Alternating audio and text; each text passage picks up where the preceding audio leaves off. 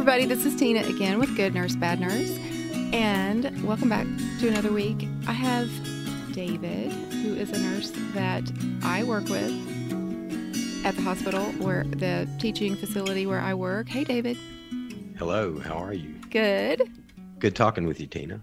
It's good to have you on here. So David works night shift, and I work day shift, but you guys know I work night shift back and forth. I started out on night shift, came to days, then went back to nights, and now I'm back on days. So I remember David from when I first started, and he would be the person who, when we need something, we've done all the steps, and the primary nurse tried to start the IV twice, and then the quote unit expert tried once or twice, and then you just have to go, okay, now what are we going to do? And you were that person that we would call, and you would just fly in, start the IV, and fly right back out. And it was like, oh, whatever, who was that?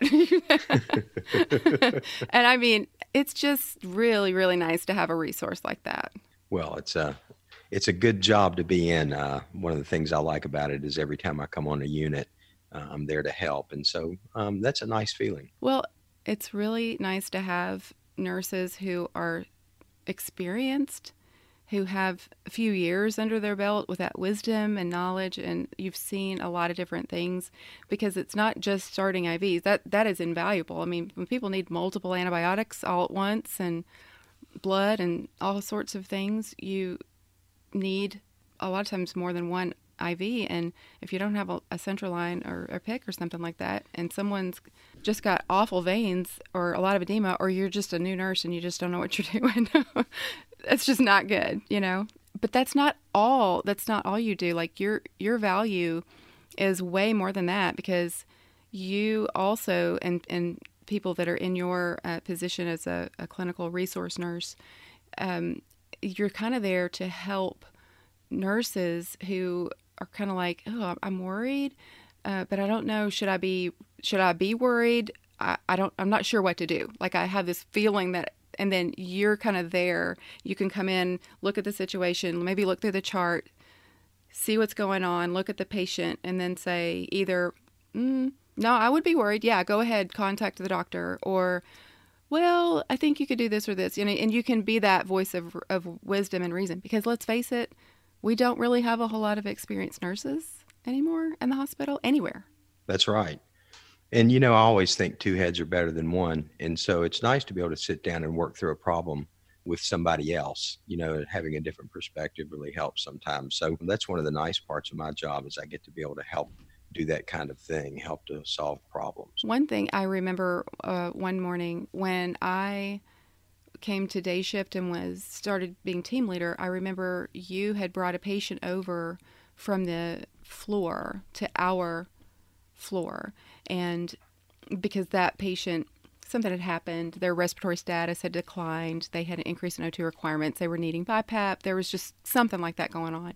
And I remember you came and found me on day shift and were like, I just want to let you know this patient is back here in this room and I'm concerned about him. And you let me know that not only, because obviously, you've got the nurse that was on night shift that would have that patient, the day shift nurse that would be getting handoff, but you wanted me to know, be an extra set of eyes. I'm leaving. I've been here all night, so I'm going home. But you took the extra time to come find me and say, can you, basically, I think you kind of wanted me to be an extension of you to keep an eye on the patient, and so that you have that extra set of eyes and somebody thinking about it, not just laying back there maybe on the BiPAP and nobody's thinking about their respiratory status or what's going on. Right.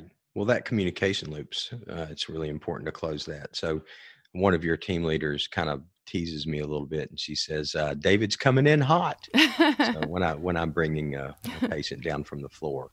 So yeah, it's good to have that close communication. So yeah, good. I'm glad that worked out pretty well. Yeah, no, it makes a huge impression on me, because I love seeing people that are and our hospital is full of nurses like this.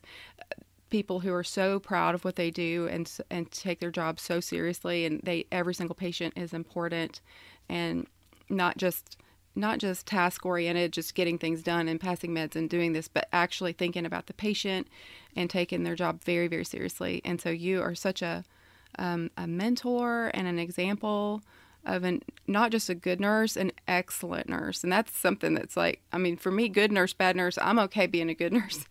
An excellent nurse is just like, I put you right in that category. And I really, really appreciate having you on my podcast. I feel like it's an honor. I really have looked up to you. I don't know that you even knew who I was before, but when you messaged me, I was like, oh my gosh, David, what?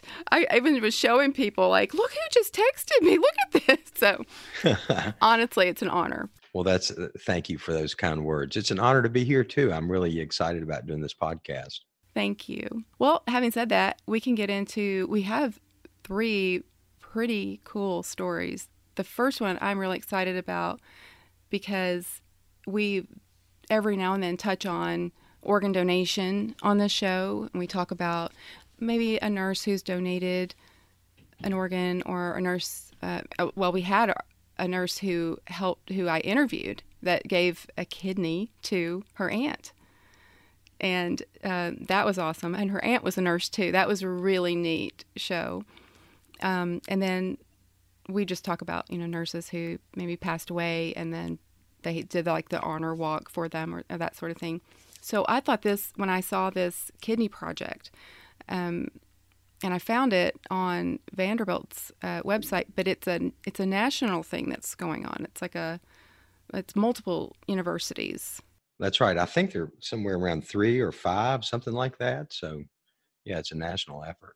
Yeah. And they're trying to engineer an artificial kidney, which would be amazing if they're able to actually make this work. Yes, absolutely. And apparently they're using renal tissue cells along with nanotechnology together to make these kidneys. It's really fascinating.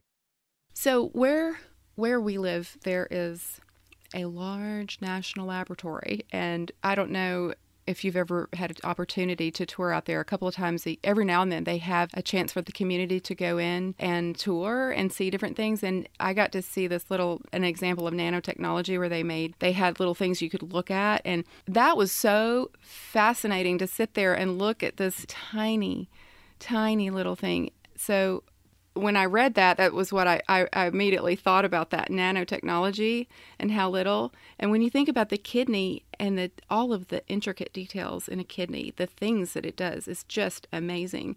So if they really could engineer something that really does all the things that a kidney does, filtering, and it's fascinating to me. Do you think they really will be able to do this? I do. In fact, I think they're really, really close to being able to do it. It sounded like it. Yeah. And, I was amazed. I looked up some numbers and I saw that 23,401 kidney transplants were done last year. And so that's 23,401. And there are 102,880 people on a waiting list, and only 20% of them get kidneys. So there are a lot of people out there with a need, and there aren't nearly enough human kidneys to provide the need out there. Well, kidney disease is something that it kind of sneaks up on you. People just they're sitting there, their kidneys are failing, they start to not work for one reason or another, high blood pressure, diabetes, whatever. And before they know it, by the time they start having symptoms, it's too late.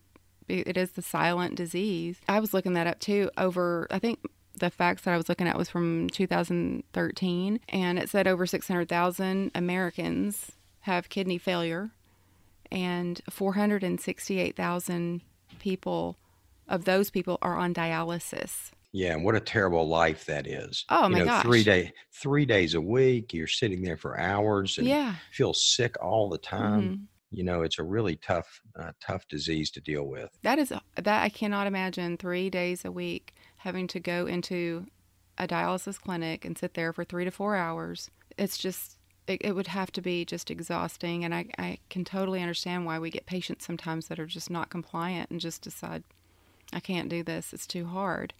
And then, unfortunately, that does not end well. So they come in so sick. It's horrible. It really They is. do.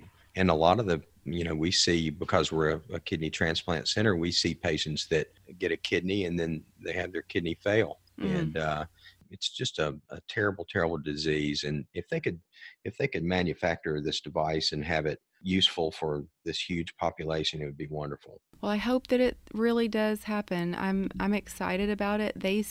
I watched an interview about it and they seem optimistic. So I don't know how close they are, but I hope that they get whatever funding or grant money that they need and that they're able to do, because not only obviously the lives that are going to be saved, but the quality of life that will be increased if they're able to do this. And it also will save money. There's so much money. If you can get an artificial kidney and you're not having to go to dialysis, there's money involved in all of that stuff as well. Absolutely. Medicare spends a huge amount of money on patients with kidney disease and dialysis. Mm-hmm. Yeah. So a lot of money, I think, could be saved, and a lot of lives could be saved. Absolutely.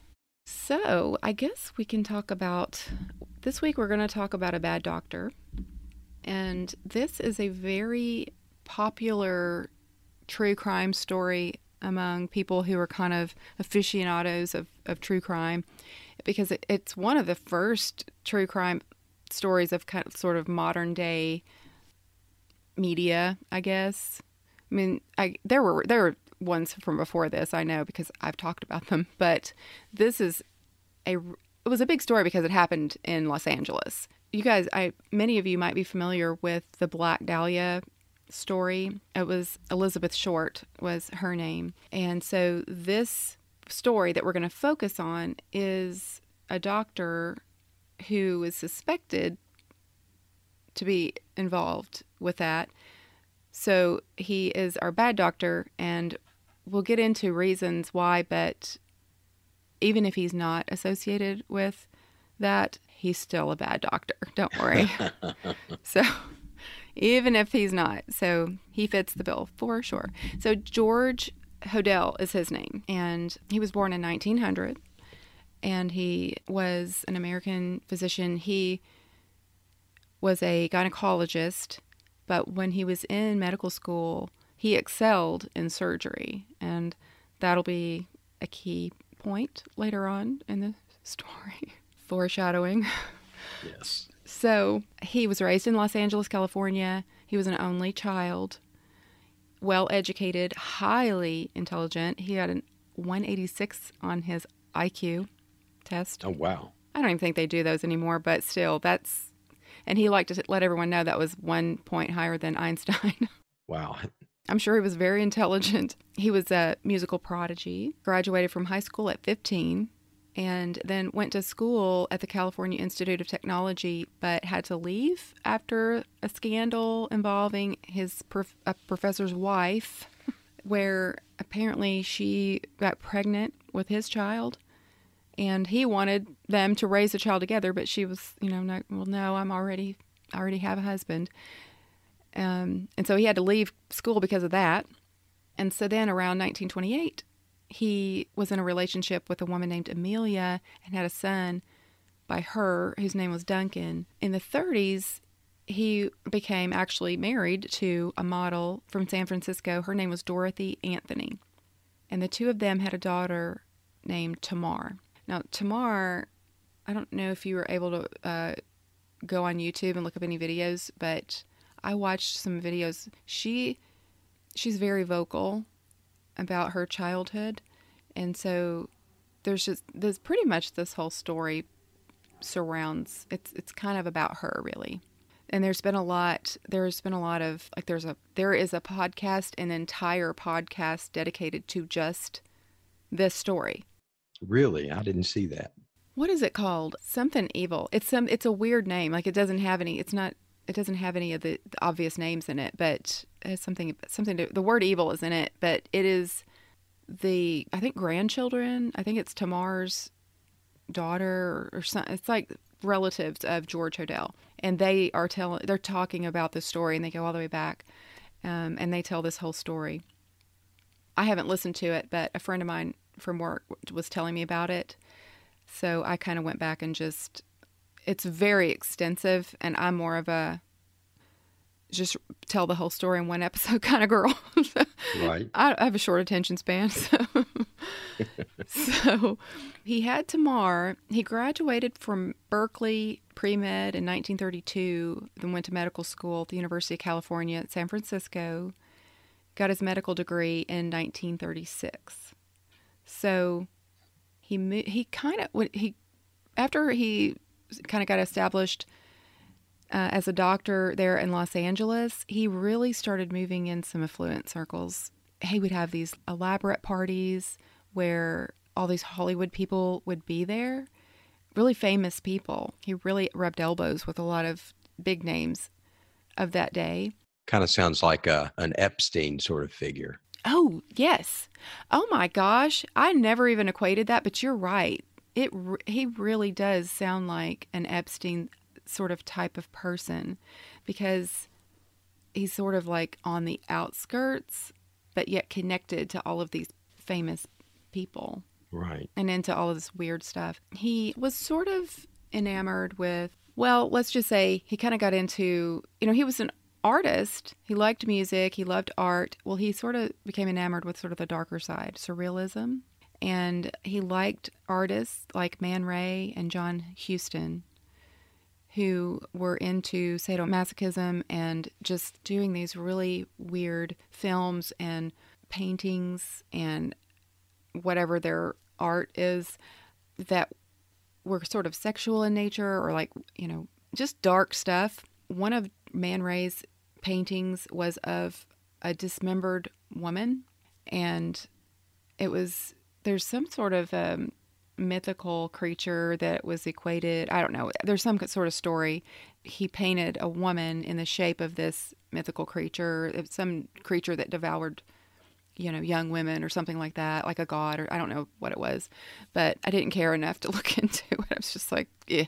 But that will be important later on too. So that's the sort of thing they were into, and he was fascinated by those people. That's some foreshadowing there. Yeah. About what's going to happen. No doubt. And he was just, it was like the darker and the sicker that it was, this and more taboo, the subject, that's where he wanted to go. It's like his mind was just so warped. So he got married in 1940 to another woman. Her name was also Dorothy. So his second wife was named Dorothy. And then he purchased this large home called the Soden House in 1945, and it was in Hollywood. So this house, you will see this house, or I don't know, like replications of it in different movies and depictions of this story. This story's been done many times in different ways through movies or TV shows that use this as a, loosely use the storyline. It's just something and once you've heard the story, you'll recognize it. It's kind of like Jane Austen books. And then if you read Jane Austen books like Emma, and then you're watching a romantic comedy and you're just like, they literally just ripped off Jane Austen. That's Emma. But it's done in a modern, way. Or Pride and Prejudice has been done a million times over through Bridget Jones' Diary and all these other, modern movies. And you're just like, well, I'm glad somebody's letting Jane Austen live. You'd think they would give her credit for it, though. It's literally the same thing. So that happens with this story. I'll be, watching a Law and Order episode or something, and I'll be like, oh, that's the Black Dahlia story. But they'll call it something different, Yeah. It's just an infamous story. Well, nothing's changed in history. Things just repeat themselves over and over. True. Yeah. Very true. My dad said once, he said, you can learn everything about human nature from all the Shakespeare plays. They're all, they're just soap operas, and nothing's really changed over time. It's true. If you go back and you read those plays, it's interesting because you're just like, wow. And there's a lot of things like that. If you go back and read books from 200 years ago, and you just think, oh, that's so long ago. The older I get, it's not that long ago. It's weird. As you get older, you start to realize, oh my gosh, that really wasn't that long ago, was it? But people are the same. They really are. Yes, they are. So in January of 1947, this lady was walking along the sidewalk with her child, like in a stroller, and she looked over and saw what she thought was a mannequin that was just like over in a ditch or in like a field.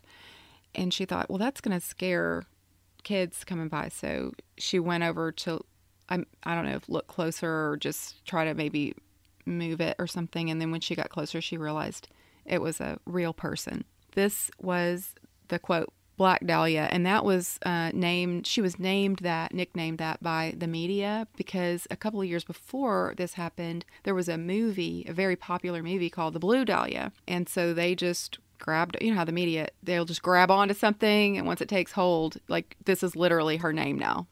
Yeah. I don't see the parallel, though. It just seems so weird that they would, use that movie as an example for the name. Well, think about Watergate, the Watergate Hotel. Like, the whole reason that scandal surrounding Nixon was called Watergate was because it was the Watergate Hotel. But now think of all the blank gate things that happen, and they have nothing to do with Watergate, but people just use that, and eventually they'll probably get to a point where, like, why do they call it that?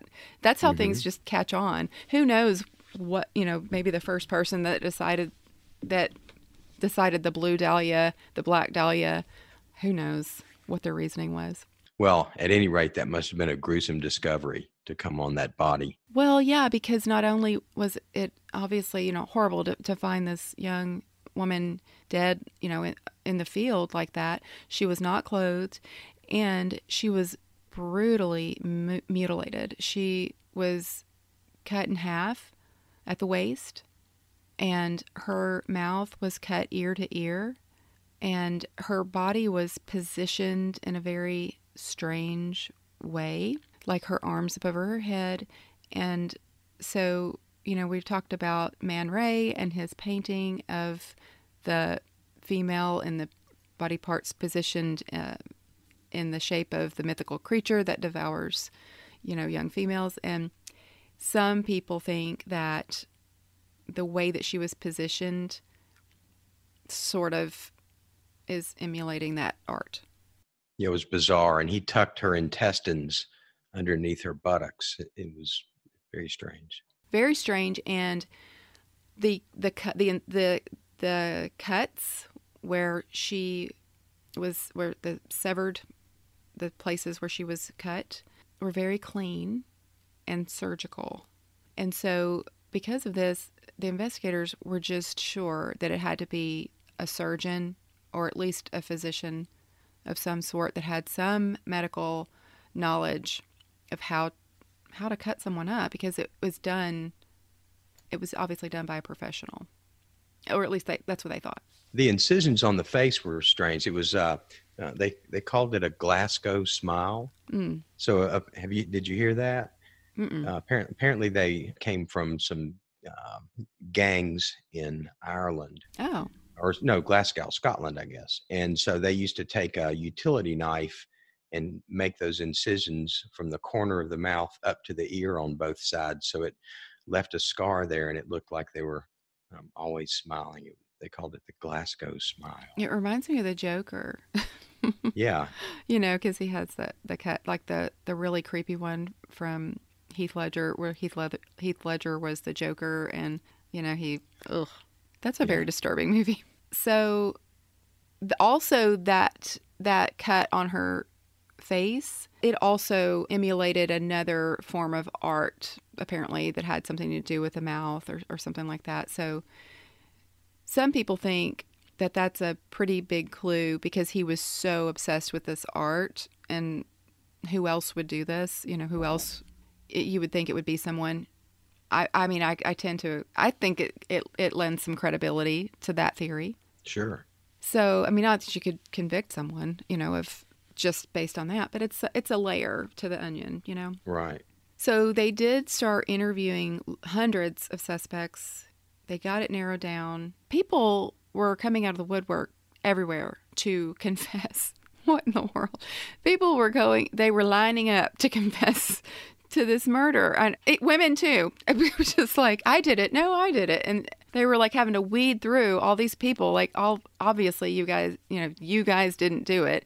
But they finally had to weed through everyone and got it down to about 25. George Hodel was one of those 25.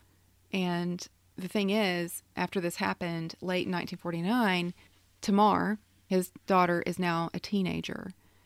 Well, she fled his house one day and she ran away from home and accused him of sexually abusing her.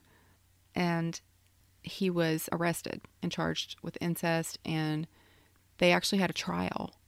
And even though there were 3 witnesses, there were 2 witnesses that actually testified that they saw him sexually abusing her. They literally saw him and they testified to it. One of them did not testify. They said they saw him, but then they recanted. And a lot of people think that person was threatened. But even though we had 2 eyewitnesses, he was acquitted after the trial. Yeah, this guy had friends in low places. Yeah, for sure. For sure. And there's so many sad parts of this, but it was so disturbing when I was kind of watching this video, and his daughter, Tamar, talked about how after this happened, she was made to be a horrible person in the media and everywhere. It made her look like she was lying about it, and they made it it sort of made her out to be this person that's just trying to be vindictive against her father, and it's just telling lies when everyone knew it was true. But I guess someone's acquitted, and that gives some sort of, I think that there are plenty of people who are acquitted that everybody still kind of knows, hello, OJ, Right. Well, and what's strange is, and I'm sure you'll get to this later, but later on, Miss Short was made out by the media to be some degenerate. They really blasted her in the media, and all kinds of rumors surfaced about what kind of a person she was and so forth. And here she had, been slain by this evil man. I'm glad you said that, because I don't know that I was going to remember to say that. I'm really glad that you brought that up, because in one of the videos I was watching, there was a woman who was, Elizabeth Short was her babysitter. And so she, at the time of this video, she looked like she might have been, I don't know, 70 or something. And so she was obviously younger than her, but she has very vivid memories of her. And it really has always bothered her all these years that the stories get, kind of fly around, and people just flippantly refer to her as a prostitute, or say, she would just sleep with different men so she could get parts in movies and that sort of thing. And she hated that it wasn't fair to her. And she said it wasn't true. It just wasn't true. Even if it was true, why in the world would people want to say that about someone, even if they were struggling and whatever choices they made, it's their choice. And why are we going to smear them after they've died such a horrible death? It's not even appropriate anyway. But she said it absolutely wasn't true, and it just bothered her all these years. So I'm glad that you thought to say that for her. Well, it sounds like the media back then was even worse than it is now. I know. Apparently after Miss Short died, the reporters from the Los Angeles Examiner called her mom and told her mother that Miss Short had won a beauty contest. And that was a way for them to get as much information from her mother, get as much information as they could about Miss Short from her mother. And then at the end of the conversation, I guess they broke it to her that really the reason they were calling was because she'd been murdered. Oh my gosh. So they sort of tricked her mother. In fact, they even paid for her to come out to Los Angeles to help with the investigation. But when she got out there, they then kept her away from the police. It was really bizarre. The media was awful. And then, like I said, after that, they started talking about her adventurous escapades along Hollywood Boulevard, for heaven's sake, all these things. So they made her out to just be a terrible person. In reality, she was a lovely young lady who had come to Hollywood. She was wanting to be an actress. She that was it. That was who she was, and period. There's really nothing else. She didn't have another the rest of the story because her life was cut short. So she didn't have an opportunity to be, anything else or to figure out what she was going to do in life. That's really sad. So once all this happened and they never solved this case. Okay, so there's all these people. They're wondering. They think it's a physician. They suspect Hodel. They suspect all these. There were like 7 physicians on the list of 25 suspects. So they really thought it was a physician, but they never could really hone in on anyone, or they just didn't have. Maybe they felt like they didn't have enough evidence. Well, in 2003, the investigation that had been done by the police kind of came to light because there was a file that was found in a vault at the Los Angeles County District Attorney's Office, and the file was called the George Hodel - Black Dahlia. Like it was, you can imagine going through this vault and coming across a file that says George Hodel Black Dahlia. Would you not just be like, whoa, what is this? And that's pretty much, and his son grew up to be a police officer. So this was just some box of evidence in a vault somewhere that somebody at the district just sort of ran across. At the district attorney's office. And, my thing is like, I feel like everybody was a daggum crook back then because they have all this evidence and they were just sitting on it. The district attorney's office. I could understand if it was the defense attorney, but this is the district attorney's office. It's their job to prosecute, is it not? Right. It is. So what are they doing with all this evidence? And no one even knew it was there. So they found out in this file, it showed that in 1950, they were really close, like really honing in on him for this murder in particular. And they, in fact, bugged his home, that house he was living in. So they actually had transcripts of conversations that were recorded between him and, I don't know, other people, I guess, that were in on or knew about the shady things that he was doing. One of the things that he was talking about is the fact that he would perform illegal abortions in his basement. He would give payoffs to law enforcement. And then he also had a secretary who died under suspicious circumstances. It was deemed a suicide. And didn't he say that even if he did kill her, they couldn't prove it because his secretary was dead? Right. So she must have really had some dirt on him. That's what I'm thinking. So if you are in your own home, so you don't think anyone is listening, and you're talking to someone who you obviously can trust that is aware of your darker side, and you say something like, well, suppose I did kill the Black Dahlia. They can't prove it now. They can't talk to my secretary anymore because she's dead. Mm-hmm. Okay. This guy was connected. He had so many friends or so many people that he was able to influence with money, or who knows, but he definitely was able to cover everything up. Mm-hmm.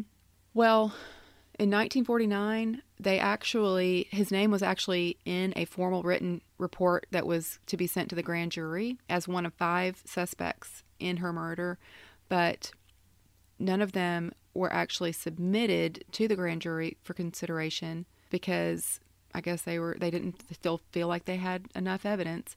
So then in 1950, the prosecutor felt like he did have enough evidence to charge and was about to arrest him when Hodel left the United States. Oh, I didn't know that. So how would he, if you are the prosecutor and you know you're about to go arrest somebody, how did he know to just take off and leave the United States?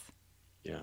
Yeah, I think that's awfully convenient. Shady story. Mm-hmm. So once he left the United States, he got a degree in psychiatry and supposedly counseled prisoners in prison in Hawaii for 3 years, which he was living in the Philippines. Okay, I'm going to be really ignorant right now. What year did Hawaii become a state? I don't know. Because this was 1950 and it said he left the United States and he was in Hawaii, so I guess it was after 1950. Maybe that's why he moved to the Philippines. Yeah. Oh, well, I guess this is the United States. I got to keep moving. Well, and the Philippines were probably pretty America friendly back then. There was a large military presence there post-war, I think. So Mm-hmm. it was a friendly place for Americans to go. Okay, yeah. Well, he apparently started a new family there, which is very disheartening for me to hear, because I'm just thinking that poor family, who knows what horrors they had to endure. He came back to the United States in 1990 and then got married a fourth time in San Francisco to a woman named June, and he stayed there for the remainder of his life. He died in 1999, and he was 91. So one thing, just to kind of, that's his story, but just to backtrack a little bit about Tamar, because she is a fascinating person, and I really encourage you guys to, if you want to listen to that podcast, I think you would like it, because if you like podcasts that are sort of highly produced and have, music, and you have someone narrating in a very scripted way, and then they intertwine interviews, people out at different interviews and different voices. I like podcasts like that as well. That's what this is like, and it's several episodes, but it kind of goes back and tells a lot about her story. And one detail that I thought, it's really sad, but I just wanted to mention it because she had a baby, and they said that she had a, quote, back alley abortion. And I think that a lot of these details are kind of like, I didn't know what to believe. I mean, I don't know. I can't tell when I'm looking which is a legitimate source and which is not, and what's made up and what isn't. You probably couldn't tell back then, much less now.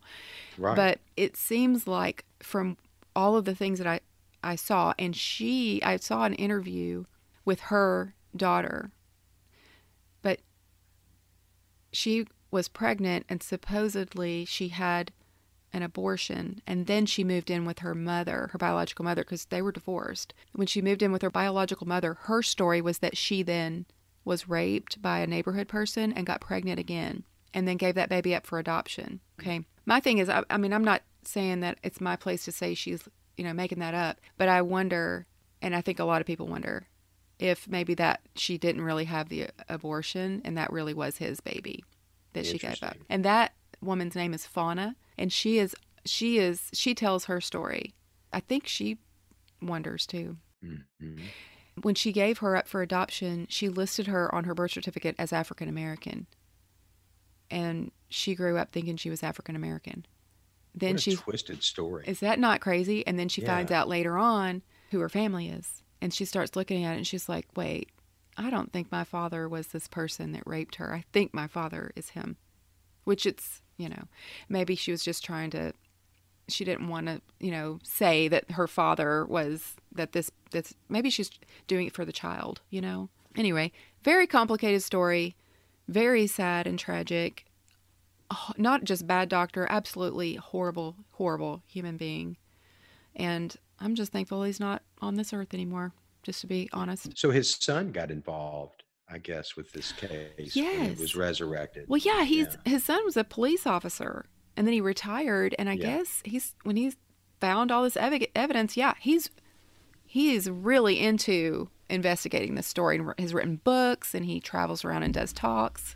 Yeah. Yeah, and they took I guess a team went over to his dad's house, and they took a dog downstairs, and the dog sniffed out, I guess, decomposing flesh. I guess he could smell this decomposing flesh, and so they took soil samples from the basement of the doctor's house, and I don't know what the status is on what they found in those soil samples, but I thought it was kind of crazy that after 60 some years a dog could smell decomposed flesh in the basement. That's amazing. Yeah. Yeah, I saw that on Wikipedia. You never know. Hey, Wikipedia. It's true in Wikipedia, right? If it's on Wikipedia, it's 100% true. That's right. That's where I get all my information. Right. That's where I got my nursing degree. No, kidding. So is this case anywhere near being final? Do you know if they've... I don't think that there is a way, because all of that evidence that is pertaining to this case somehow magically disappeared from the police, like the police vault, where they keep evidence. It's all gone. Yeah. So there's really not a way to solve this.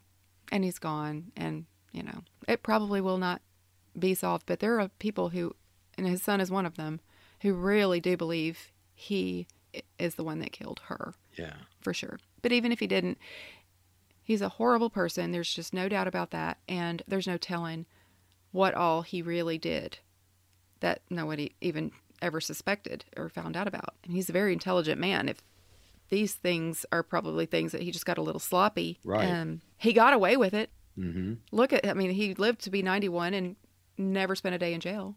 It's just crazy. What a bad doctor. Horrible, horrible doctor. Bad doctor. So let's talk about a good doctor then. Yeah, it's about time. Yeah. It sounds good. I always am so happy when I get to this part because I'm just like, you spend so much time talking about that dark stuff that I just want to clean my mind with something nicer, Yeah. And I cannot think of a better story than this absolutely adorable, precious story about this doctor, Dr. Russell Donner, I think is maybe how you say it. Do you think that's how? I think so. I think that's how you say it. Okay. So Doctor. I had bad doctor on my mind, so I thought of Donner, like the Oh my gosh. the Donner Pass, but yeah. Pass. Yeah.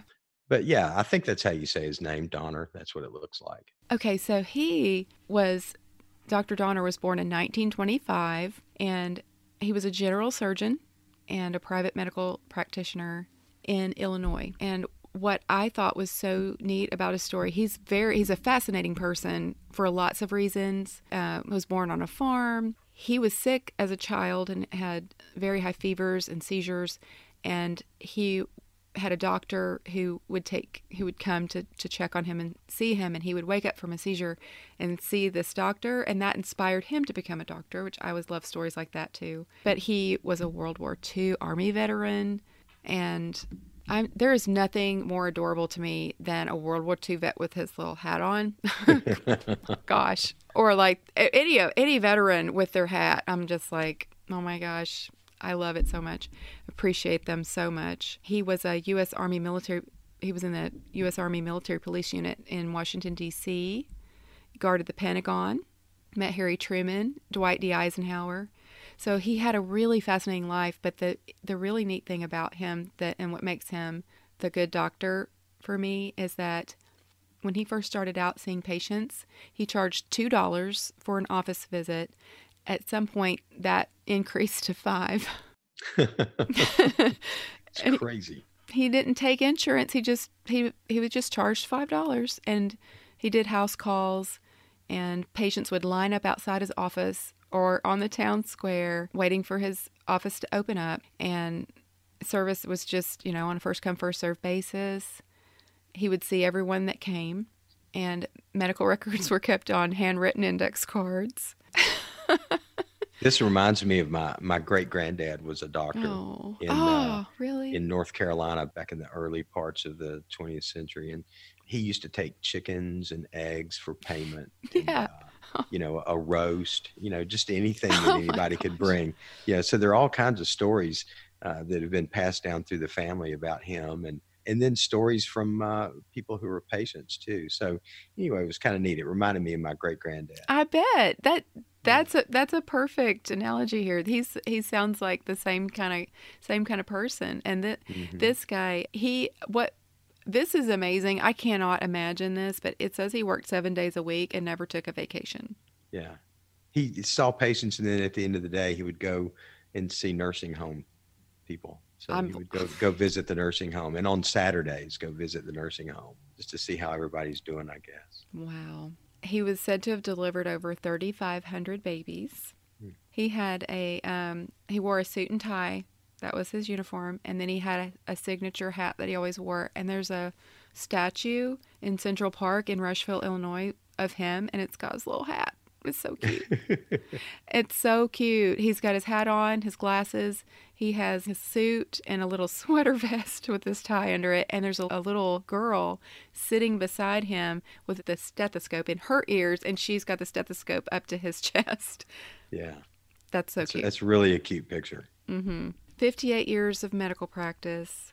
He retired in 2013, and then he died at the age of 90 on August 7th in 2015. I think after medical school, didn't he go to this small town to work for just a little while? He agreed to go back back home to work for just a little while. I think he wanted to be a cardiologist. Oh, yeah. Yeah, but he agreed to go back and work for a little while in this town, and he wound up staying there. Oh. Uh, yeah. Oh my goodness, that reminds And me of George Bailey. who's that? George Bailey from It's a Wonderful Life, where he's like, "No, I'm getting out of here." And they're like, Yeah. you got to work just a little while. And he just keeps staying and staying. Well, he lost his wife because of it. She Oh, didn't want to be a doctor's wife in a little town, I guess. So they got ooh. divorced, and he never was married again. Oh my goodness. I Yeah, didn't so even know that part. he stayed single for the rest of his life, Well, what so he about could that? serve humankind To serve man. at $5 a shot. Oh, man. I love this story. I love the good stories. They always make me feel so much better, and we can end everything on a nice, lighthearted note. Yeah. You know what was funny too? I had an uncle who was a doctor, and he said that the only reason he went to medical school was so he could afford to be a farmer. And at the end of the story that I read about this fella, he said he didn't make enough money to pay his 86-year-old secretary and 85-year-old nurse. He didn't make enough money from the proceeds of being a physician. He had to rely on revenue from his farm, to pay people. So, Well, our medical field, our medical industry has changed a lot over the years. yes, it has. Doesn't look like that anymore. It's a good story, though. Oh, yeah. We do have good doctors and lots of good medical professionals. I wish our healthcare system was just better. It's just kind of broken, I feel like, right now. Yeah, it's a lot different these days, I guess. And the doctors make a lot more money, most of them. Yeah, they really do. I sometimes I wonder, they do make a lot of money, but they also sacrifice so much of their lives. And I try to remind people of this because especially new nurses, they don't, a lot of them are thinking in their minds, doctors, they make all this money and they have their job is easier, or they have this misconception of what they do, for one thing, and I think how much money they make, but also stop and think about how many years they have to devote to their education before they ever start making that money. And then they have malpractice insurance and the amount of hours that they work and the pressure that they're under. It's just, I feel like they deserve that money. They do. I personally believe that. To be a cardiologist, well, that's I think a 3-year fellowship, and then after that, if you want to be an electrophysiologist or an interventionalist, that's another couple of years. So that's like surgery. Those guys do a 5-year residency and then a fellowship after that. They really don't start making money until they're in their mid-30s. Mid-30s. Think Yeah. about that. What if we didn't have people who were willing to sacrifice all those years for that education? I mean, do we really want to be without them? No. I think, and while they're in school and in these residencies, yeah, they get paid, but peanuts. They don't get paid near what they don't get paid near what other doctors are getting until they get out on their own. Yeah, we make more than they do if you count it by the hour. I mean, by the hour. Those guys are working so many hours. Oh, yeah. Guys and gals, sorry. They are. Well, I say guys for everybody. It's just for me, it's a universal pronoun. Yeah, me too. Well, I just like to remind people to be nice to your doctors, to all your providers. They're working very hard. They're under a lot of stress. Many times have, how sometimes if we are short-staffed and we have more patients than we, quote, are really supposed to, that our acuity level or our ratios call for, sometimes they are doing that too, and they're having a hard time getting all over the hospital and down to the ED to do an admit or back up to do a discharge and to get patients out so they can bring more in. And they're just like us. They're trying to see all their patients and do all they need to do. So give them a break. That's right. I learned not long ago that the nurse practitioners that have floor call at our hospital get 1.8 new text threads on Perfect Serve every minute. Oh, what? Yes, I can't even add that up. That's so many calls. That's a lot of people. I don't know how they keep up with all of it. Mm-hmm. Wow, that's crazy. Well, my hat's off to them. I could not do it. I don't have any desire to do it whatsoever. So I really admire advanced practice nurses for what they do, and I appreciate them. And I think personally, I believe they should have full practice authority in the state of Tennessee. Hello, legislators, are you listening? Yes. Well, I feel like we need more providers. So they're there and they're educated. So let them work at the top of their education and training, Mm-hmm. Well, David, thank you so much for coming on to the podcast. Well, you're welcome. Thank you for inviting me. It's really been fun. Well, you guys be sure and go on to goodnursebadnurse.com and give me some feedback. And you can find me on Instagram at Good Nurse Bad Nurse Podcast or Facebook at GNBN Podcast. And I also want to remind you guys, even if you're a bad girl or a bad boy, right, David? That's right. Be a good nurse.